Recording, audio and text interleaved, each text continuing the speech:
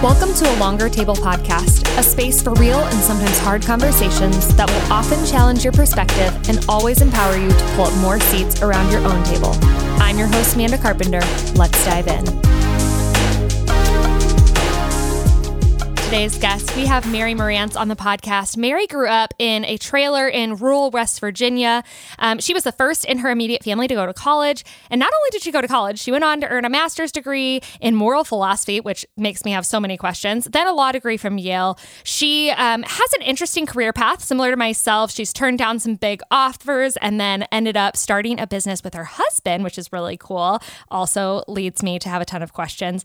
And now they do a lot of stuff together, but she's also the best-selling author of a book called Dirt. And we're not going to talk a ton about Dirt today. That's her memoir, but you can check that out. We'll link it in our show notes. What we are going to talk about is her new book that I have begun to read. I posted about this in my stories the other day. You might have seen it. It's called Slow Growth Equals Strong Roots. I'm going to say that again. Slow growth equals strong roots. Mary, welcome to a Longer Table podcast. Oh my gosh. Already I'm like so excited for this conversation. That was so intriguing. I'm like, oh, I want to hear more about this. Amanda, thank you so much for having me. I'm so excited for this conversation. It's first in a half. We're doing me on your show and then later this year, you on my show. So I'm so excited to get to hang out. I know. I can't wait. It's fun talking to someone else who does podcasting because sometimes I think to myself, do people have any idea what all goes into this? It is so much more than just sitting down and pressing record. My goodness. Thanks for your time, Mary. Let's dive right in. You say this book, Slow Growth Equals Strong Roots. You say it's for the woman who is always performing. Yeah. Oof. I know you know a thing or two about that. I know a thing or two about that. Can you describe that woman who's always performing? Yeah, you know what's really interesting, Amanda, is that if you actually look in the book, which you have, and if you get it later, if you're listening to this, you'll see this. In the book, I actually use this phrase, the most put together woman in the room. And that was my original avatar for this book, this overachiever, this most put together woman in the room. And then after I had handed off the manuscript and we were done with that, and I started having conversations with some of my friends and then eventually people on the launch team, people in, my DMs and Instagram, whatever, what I came to realize is that in this really ironic twist of fate sort of way, exactly who this book is for the woman who it turns out is so relentlessly hard on herself that she doesn't even feel okay calling herself an overachiever. She's like, I achieve for my worth. I perform for my worth, but I don't know if I've done enough to even think of myself as an overachiever. Or she would never fathom calling herself the most put together woman in the room. And that's the point. And I talk about that in the book. She never feels that way. She would never, ever think of herself that way.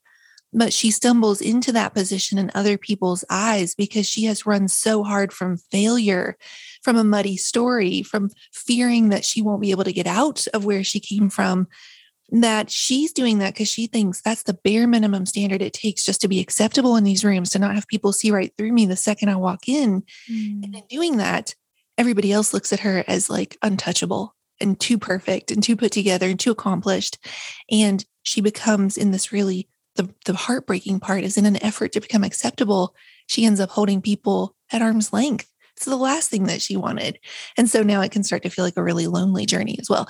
But so this book, the woman who's always performing, that reaction, as soon as we switch to that, people are like, oh, now I get it. Even if I didn't feel the most put together or would qualify as an overachiever, I know what it is to constantly feel like I have to show up and deliver or put on the mask or keep up this act or hold it all together or hide in plain sight, not take up too much space in order to be loved. And so that's really who it's for. Yeah.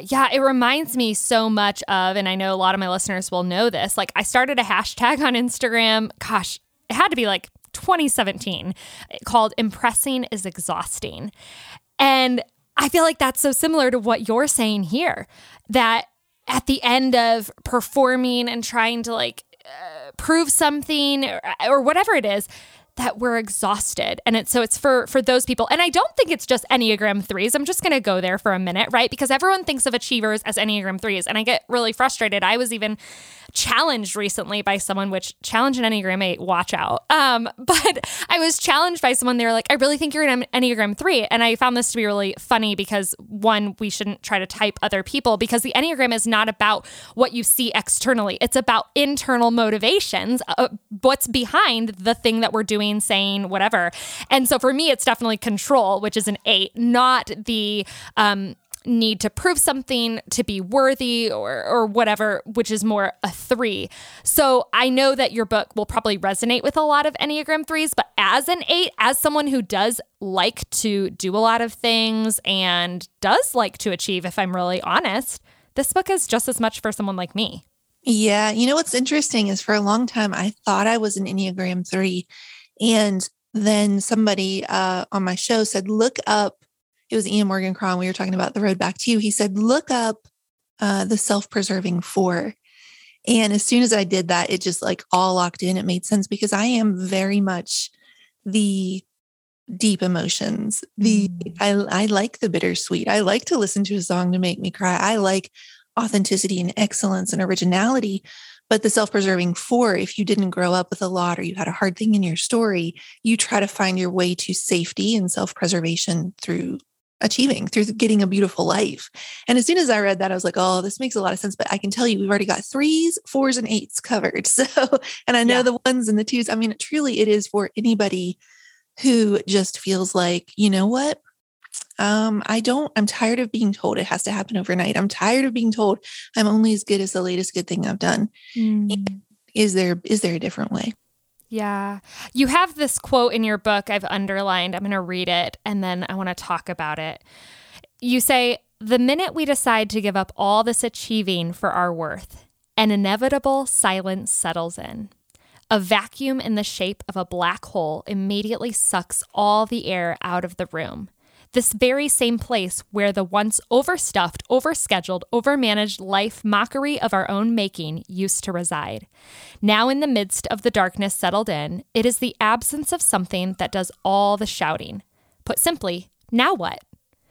What does this have to do, Mary, with the concept of good work and purpose? I want, like, everything you're saying really resonates. I guess one of my biggest questions for you is like, how do I change it? And maybe that's not the goal, but like, how do I become okay with slow growth? And what does that actually even look like? I would love to know if there's been significant shifts in your life that you can, touch on that. Yeah. Well, first of all, I love that you picked that quote. That's one of my favorite quotes because it really gets to the heart of a major problem that happens for people like you. It sounds like for people like me, for I bet most people listening at home, which is like when people are just like, oh, just don't worry about all that comparison stuff. Just slow down, just rest.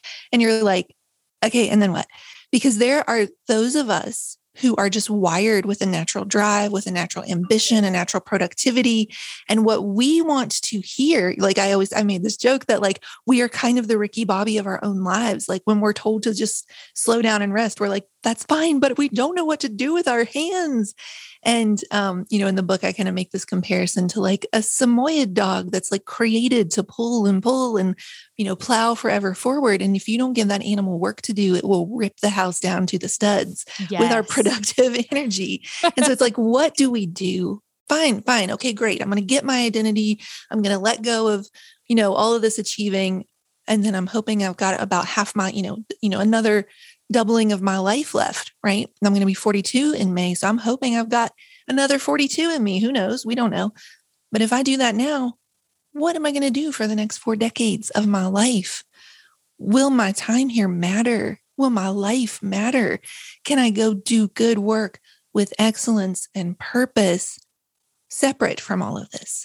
And so the question you're asking there at the end is the same question, honestly, Amanda, I was asking myself when I set out to write this book, because in many ways, slow growth equals strong roots and dirt are kind of like these fraternal twin sisters. They very much go together. They're bookends of one big journey. So, I thought I was done in dirt with, let's go make peace with this muddy story you think has disqualified you and you've been hiding your entire life. Let's choose empathy and forgiveness and redemption. And you get to the end of Dirt, and there's this passage that I actually used to kick off Slow Growth Equals Strong Roots, which is a really fascinating, like talk about bookending. And it's like 2 paragraphs. So I'm just going to read that really quickly because I think it really informs this answer. And so it says, at a certain point, you stop running.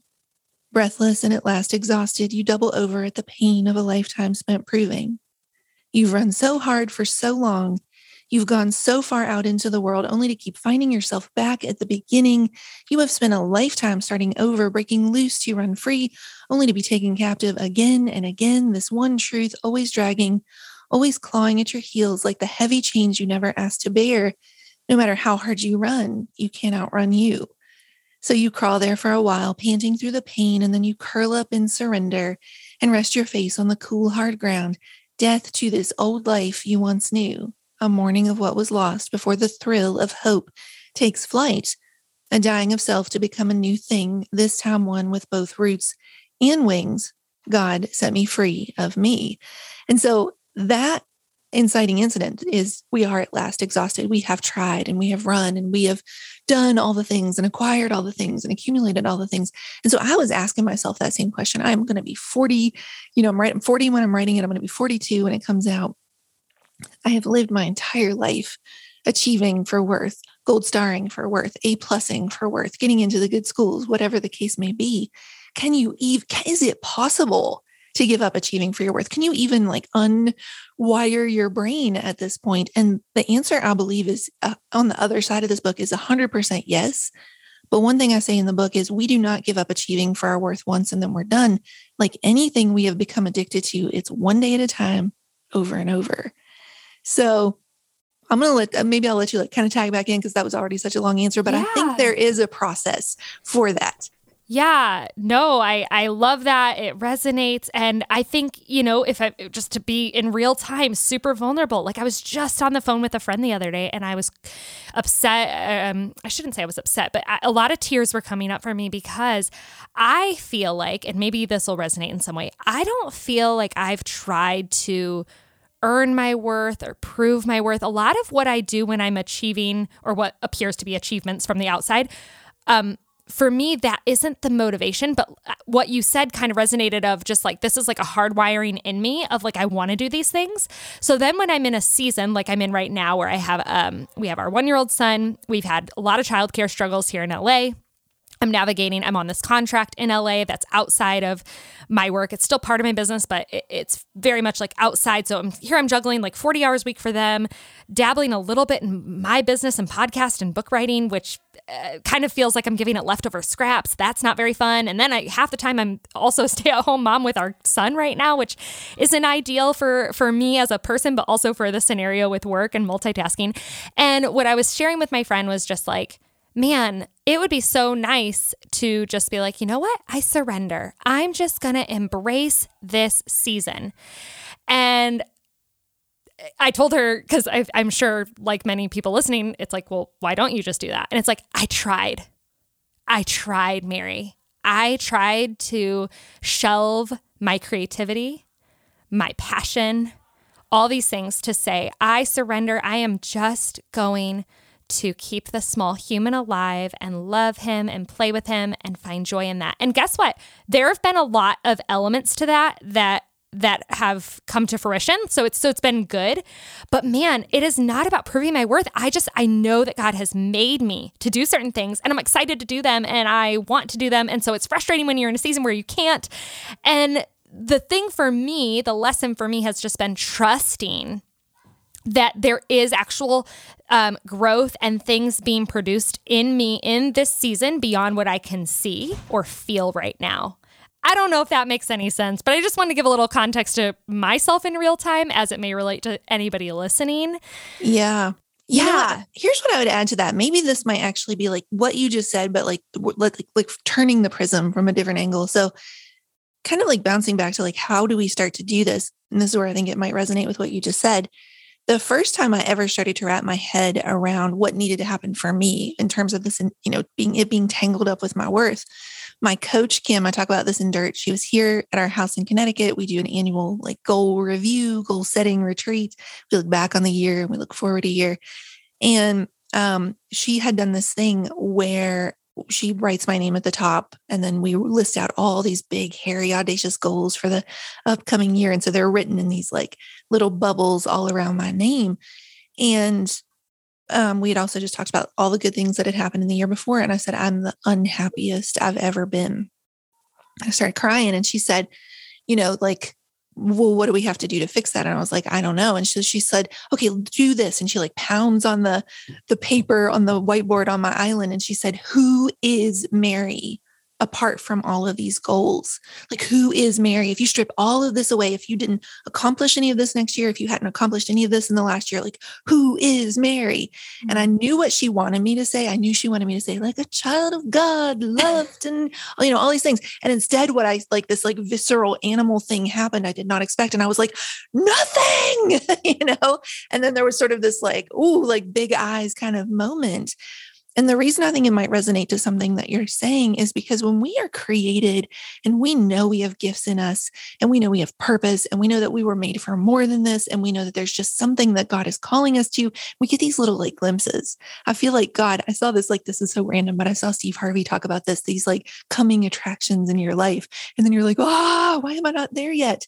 And I think there is this, like, there's a part in slow growth where I talk about it can, when growing slow is the worst, it's like a freight train of pent up energy wanting to burst forth from your chest. It's like having a sinus infection with Sudafed and Kleenex about to burst out of your forehead. And then you get on a plane, then you add cabin pressure, right? You know what you want to do.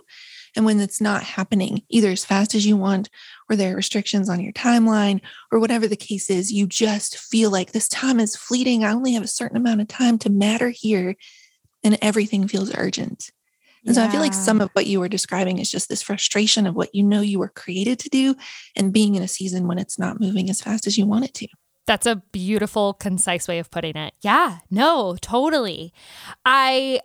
And maybe this is the next kind of place to go with it, is I know that you talk about the different postures of what's next versus what's right now. Yeah. I'd love for you to speak to that a little bit. Yeah. So, okay. What's next is actually a workshop and then eventually a bus tour that my husband, Justin, and I had. And so it started with me just like blogging in our photography business.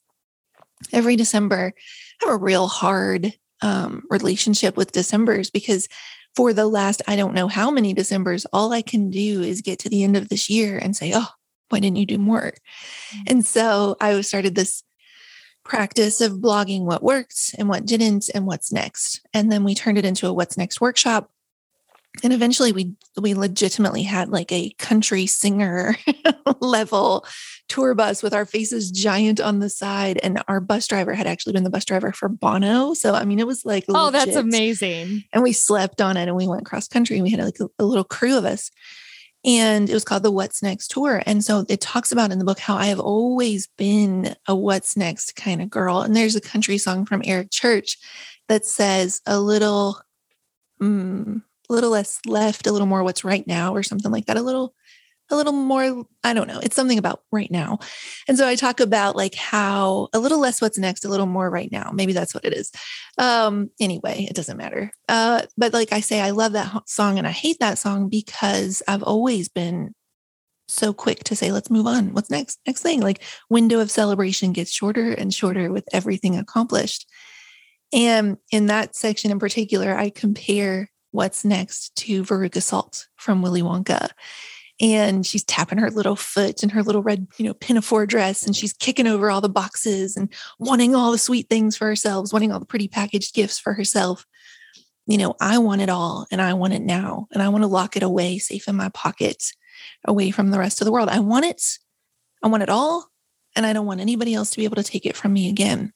And this says this, this exercise in scarcity, sort of a meeting and exercise in gluttony. We want it just to protect it. And the opposite of that, where I'm trying to move into, is this picture. If that's the picture of what's next, what's right now is the clay in the Father's hands. It's being shaped and molded and remolded and refined into this version of me I was always meant to be. And I see as it goes along that it takes the shape of a pitcher like a water pitcher, this ability to be a vessel that can be filled up over and over again, trusting in the abundance and the overflow, operating out of the overflow instead of that scarcity, and being shaped into something that can be poured out for others and of service and of use. And there's my favorite line in that section says, if you think about it, here's this God who has infinite now power, this ability to have 10 universes spinning at the end of every one of his fingertips, this phenomenal cosmic power in this itty bitty living space called Earth. This God who has infinite now power somehow fell in love with how? With this process over time. He could spend all this time with these galaxies, but instead he spends time with me, making me just a little bit less selfish. So that's part of the process. It's, if you go back to that conversation with Kim, it's starting to understand if I couldn't walk into a room and introduce myself as anything that I do, what would I want people to be drawn to about me that is just part of who I am?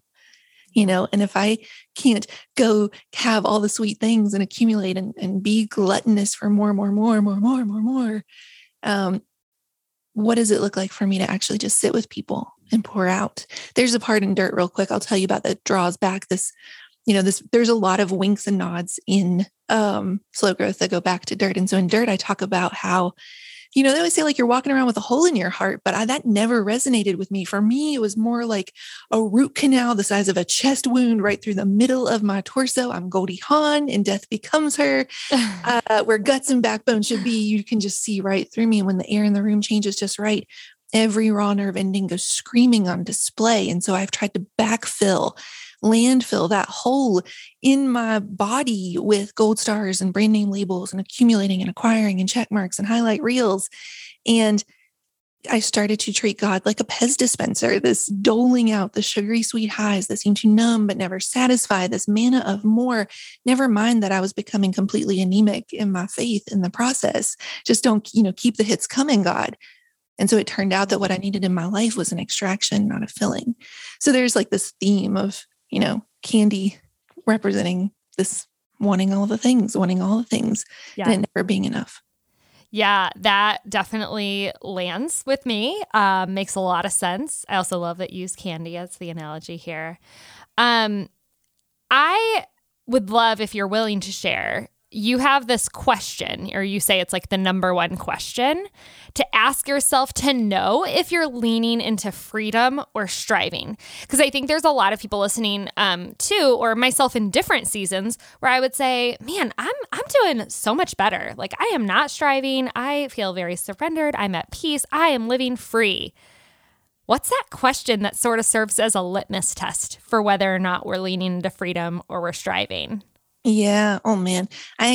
Justin and I, my husband, were having a conversation this morning where I actually walked myself through this process of like, are we doing this because it's actually like a God thing? Or are we doing this because I'm like, I want to be somewhere faster than I am?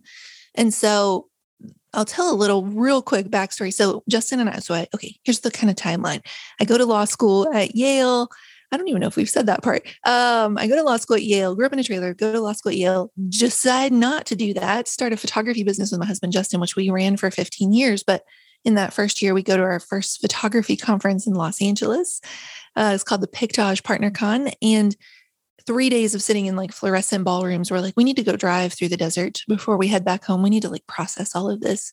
And so we rented a car and we decided to drive to the Grand Canyon. And on the way there, we stopped off at Lake Mead just to kind of stretch our legs. It's this big blue-green man-made lake in the middle of the desert, this oasis in the middle of, dry, scorched land.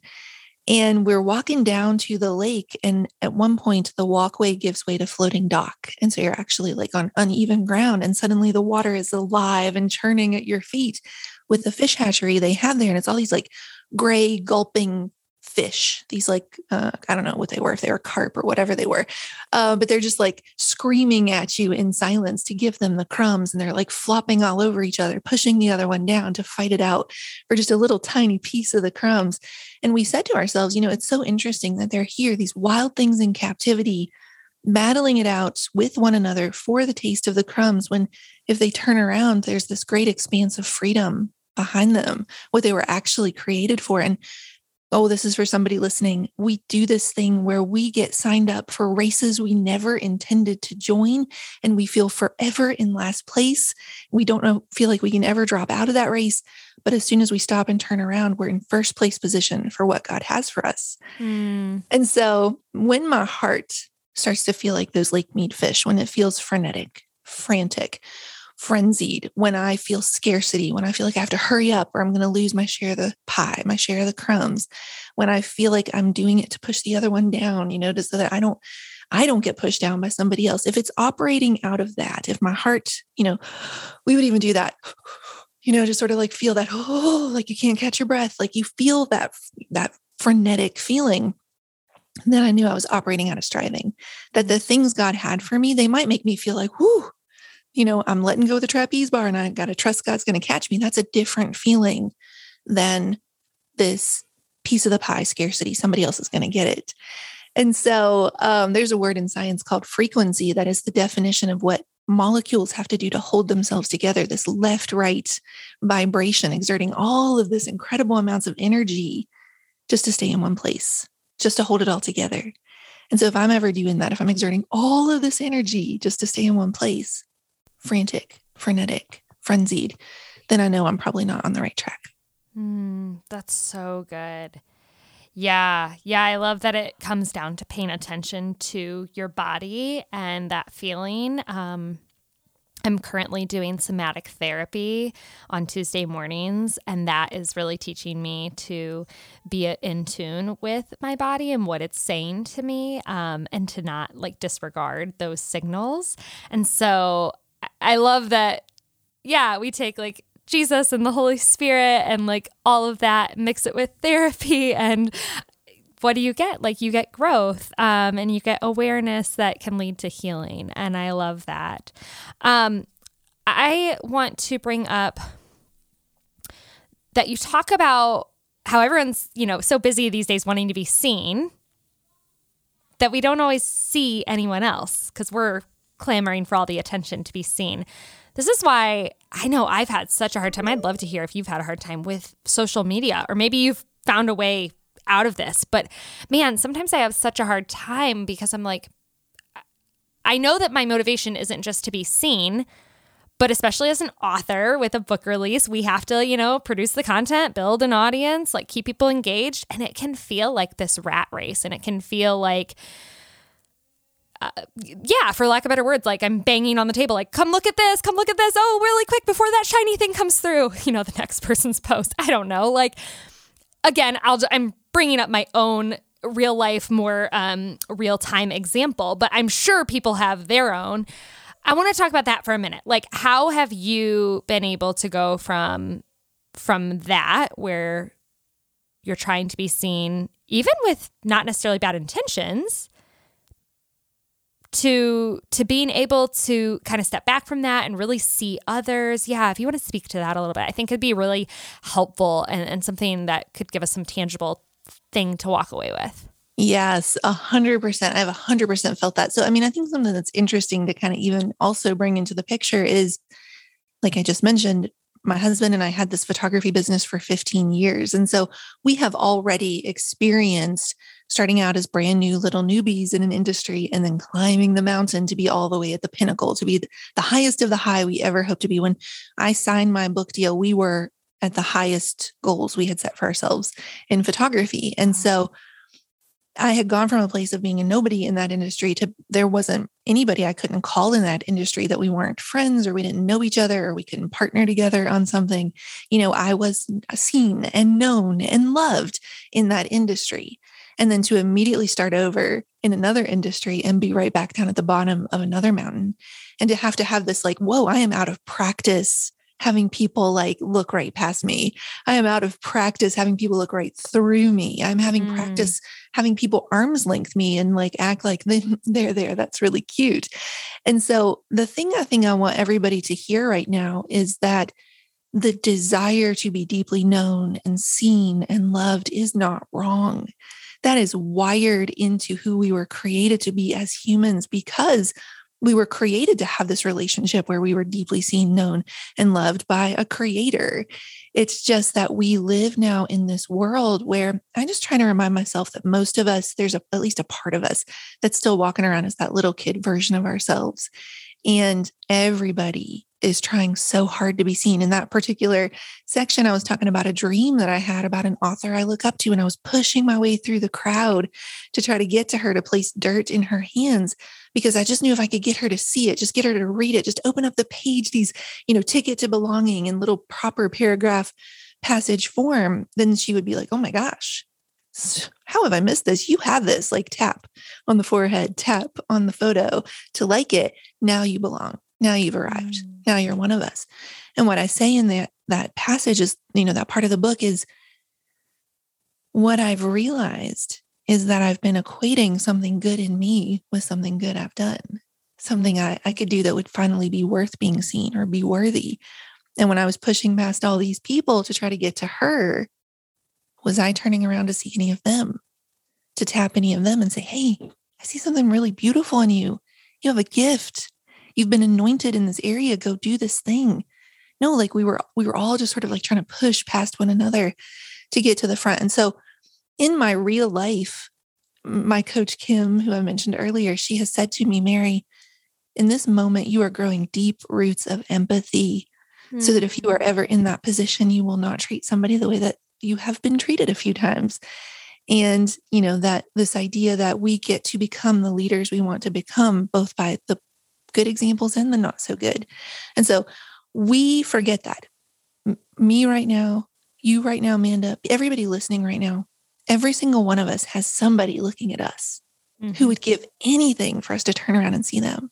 And so every time, here's just a great practice. Every time you feel not seen by social media, by the internet, by a group of people hanging out, whatever the case is, feel it and then turn around and see who you can see. Because you either get to say it carries on down the chain or nope, it ends right here.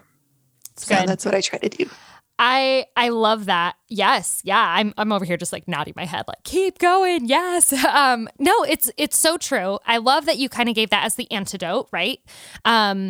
Because it's ultimately another reminder of what this podcast is about. It's about building longer tables. Well, you can't have longer tables. Well, I guess you can have a long table that's empty, right? But you can't have people coming to the seat at your table if you're so one track focused on yourself and what you're doing. And I even tell people all the time when I'm having like a down day, like just like a really blue gray kind of day, and I just feel I try to go figure out like who can I serve, who can I love, because ultimately doing that also lifts my spirits and bring, and so it's just like, I love that you remind us that when we aren't seen in the way that we would like to be seen, we can kind of sit and sulk, and maybe we need to for a minute, but then ultimately the kind of way that we move forward and heal and do better is to go make somebody else feel seen and turn around and look for that. So that's so beautiful.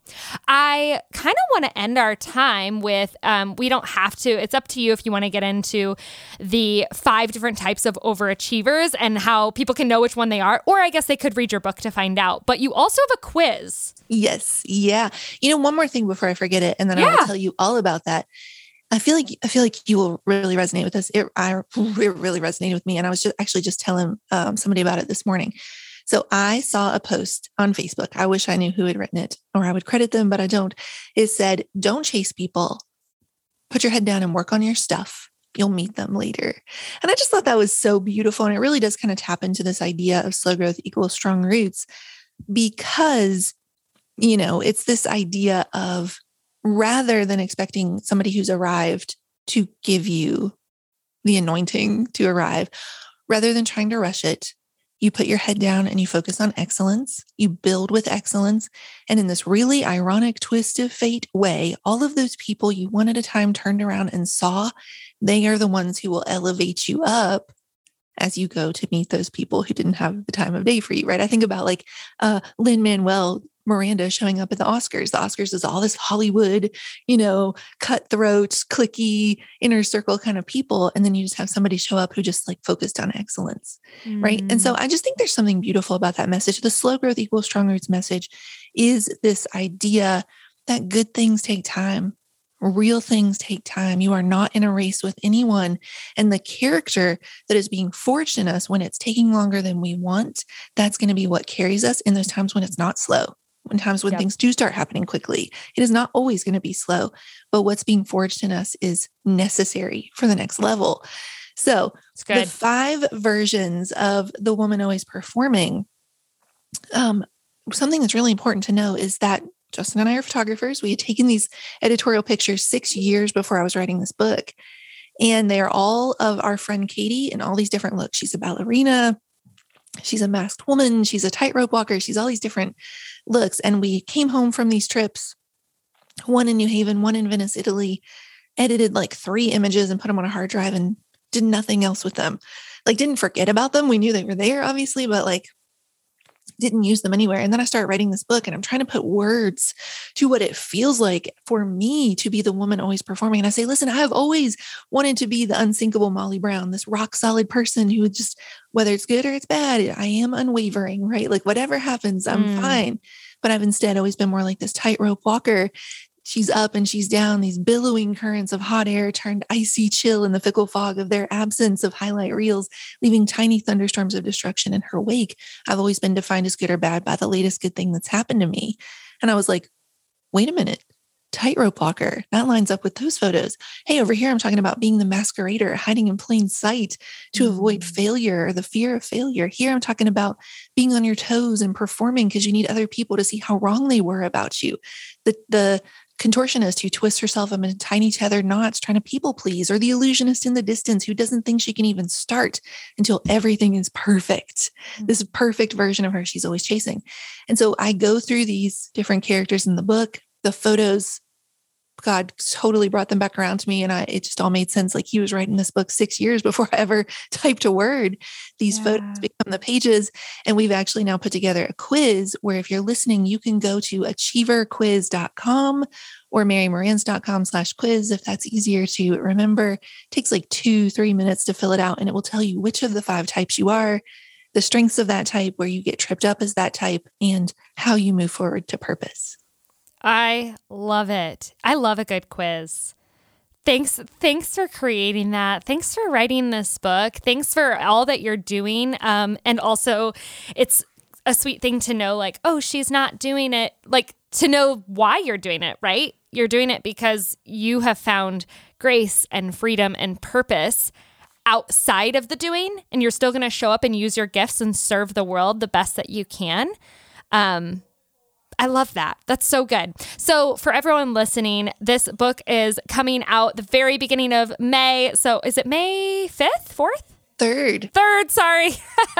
May 3rd. And if you long for more grace, more freedom, more purpose in an overachieving world, slow growth equals strong roots is for you. Mary's not only an incredible writer, but there's amazing photography in the book as well. If you follow her on social media like I do, also Mary, your reels are on point. Like, I know that a lot of people go to social media to be entertained or to numb out, to check out.